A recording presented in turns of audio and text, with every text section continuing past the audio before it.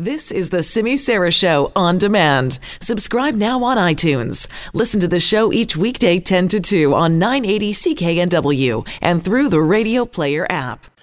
About a year ago, the city of Vancouver tried to do something that many cities have been struggling with, and that is regulate short-term rentals. And we're talking big cities like Toronto, New York, Paris, and others have really had trouble reining in this issue. And the city of Vancouver a year ago said, okay, we're going to see what we can do here. They required a business license. They required that business license number to be posted on the listings. And now, a year later, they say the majority, 73%, are operating legally. But that still means there's quite a few people who haven't obtained a license. We're going to talk more about this now with the help of Catherine Holm, who's the Chief License Inspector for the City of Vancouver. Thank you so much for joining us. No worries. Thanks for having me. Now, what does this picture tell you about the compliance rate of this issue?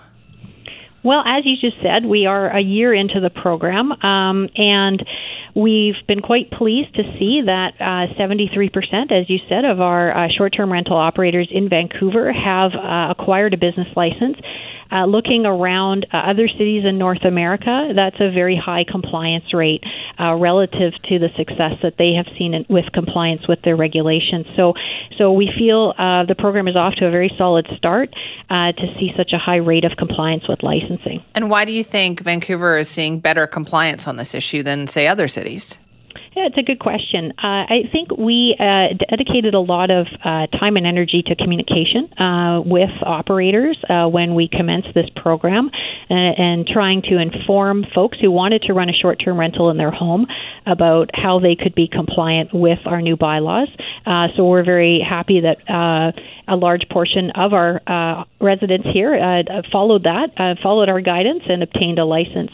I think another reason we've had some good compliance numbers is due to our partnership with Airbnb to also communicate with their hosts and to require that their hosts have a business license.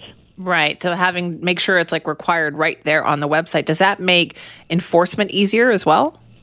Well, part of our agreement with Airbnb is for data sharing. So they regularly share data about their hosts that informs our enforcement efforts. And certainly, yes, that is helpful to ensure that people are appropriately obtaining licenses and using them accordingly. Right. So, because it still means that 27% of people out there don't have this license, right? That's right. We're still in the process of really rolling out I'd say the program and moving towards a higher compliance rate. Again, as you mentioned, many cities around the world really are struggling with this matter. There is no silver bullet out there to address this. That said, we're very happy to see the results we've had thus far with license compliance rates, and we're continuing to work on increasing that number. So you're right. There are still folks out there who have chosen to not obtain a license yet. We're optimistic they will. We also have some folks who have misrepresented themselves in obtaining the license, and those are the folks that we are focusing on with our enforcement efforts as well. Well, what do you mean misrepresenting themselves? In what way?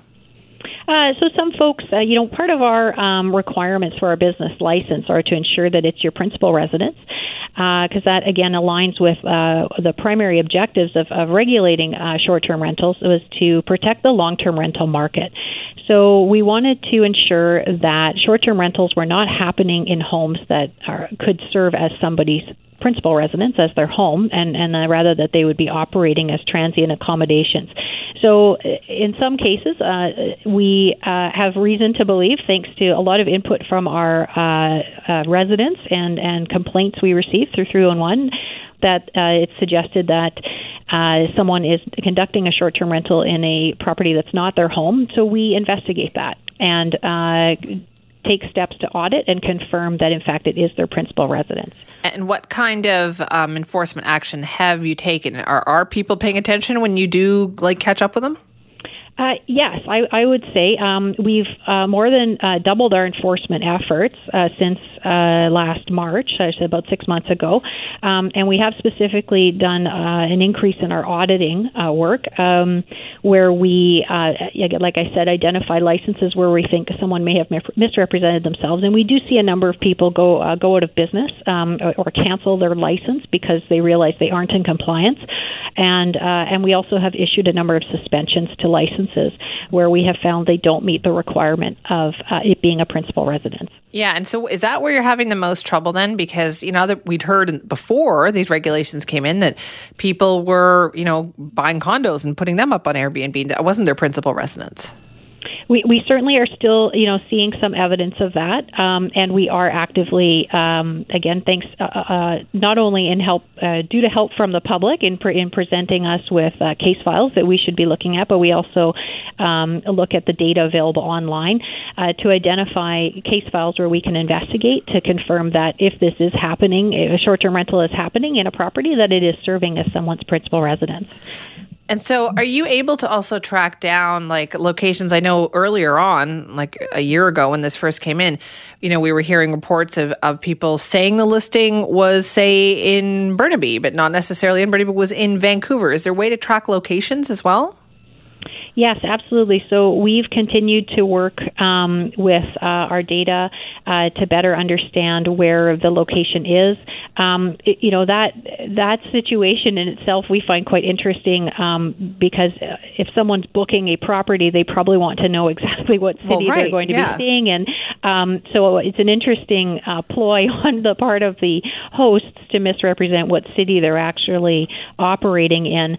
But yes, we have been able to work with those specific scenarios and to track down those locations that are misrepresenting what city they're actually operating in. Right. And so if there is a fine, then are people paying it? Often they are, and often they go out of business. And, again, our goal here has always been compliance. Issuing a ticket is a tool to help people understand that we mean that they need to either get in compliance by getting a license or going out of business. So that has been one of our many enforcement mechanisms that we've been using to alert folks that they are operating illegally and that they need to come into compliance one way or the other. So what happens now then, Catherine? So you've got this 73%, and you're like, oh, that's not bad, but you could do better. How do you do better? What do you do? Well, we're continuing our efforts to educate and communicate to ensure that our compliance rate with licensing continues to grow. We also are coming back to council later this year with some observations and recommendations based on 1 year of operating the program and identifying some ideas to further bolster the program. And what kind of help is Airbnb giving you with all this? Well, we have a partnership agreement with Airbnb in the form of a memorandum of understanding. As I mentioned, they are helping with communication with their hosts. And we do also have a data sharing agreement where they will share data on a regular basis with respect to their hosts. And we use that data to inform our enforcement. They also require that all of their hosts have a business license and that they include it in their listing as a mandatory field. Right. So you clearly look at this as more of a longer term issue. This is you believe that gradual compliance will be ramped up here?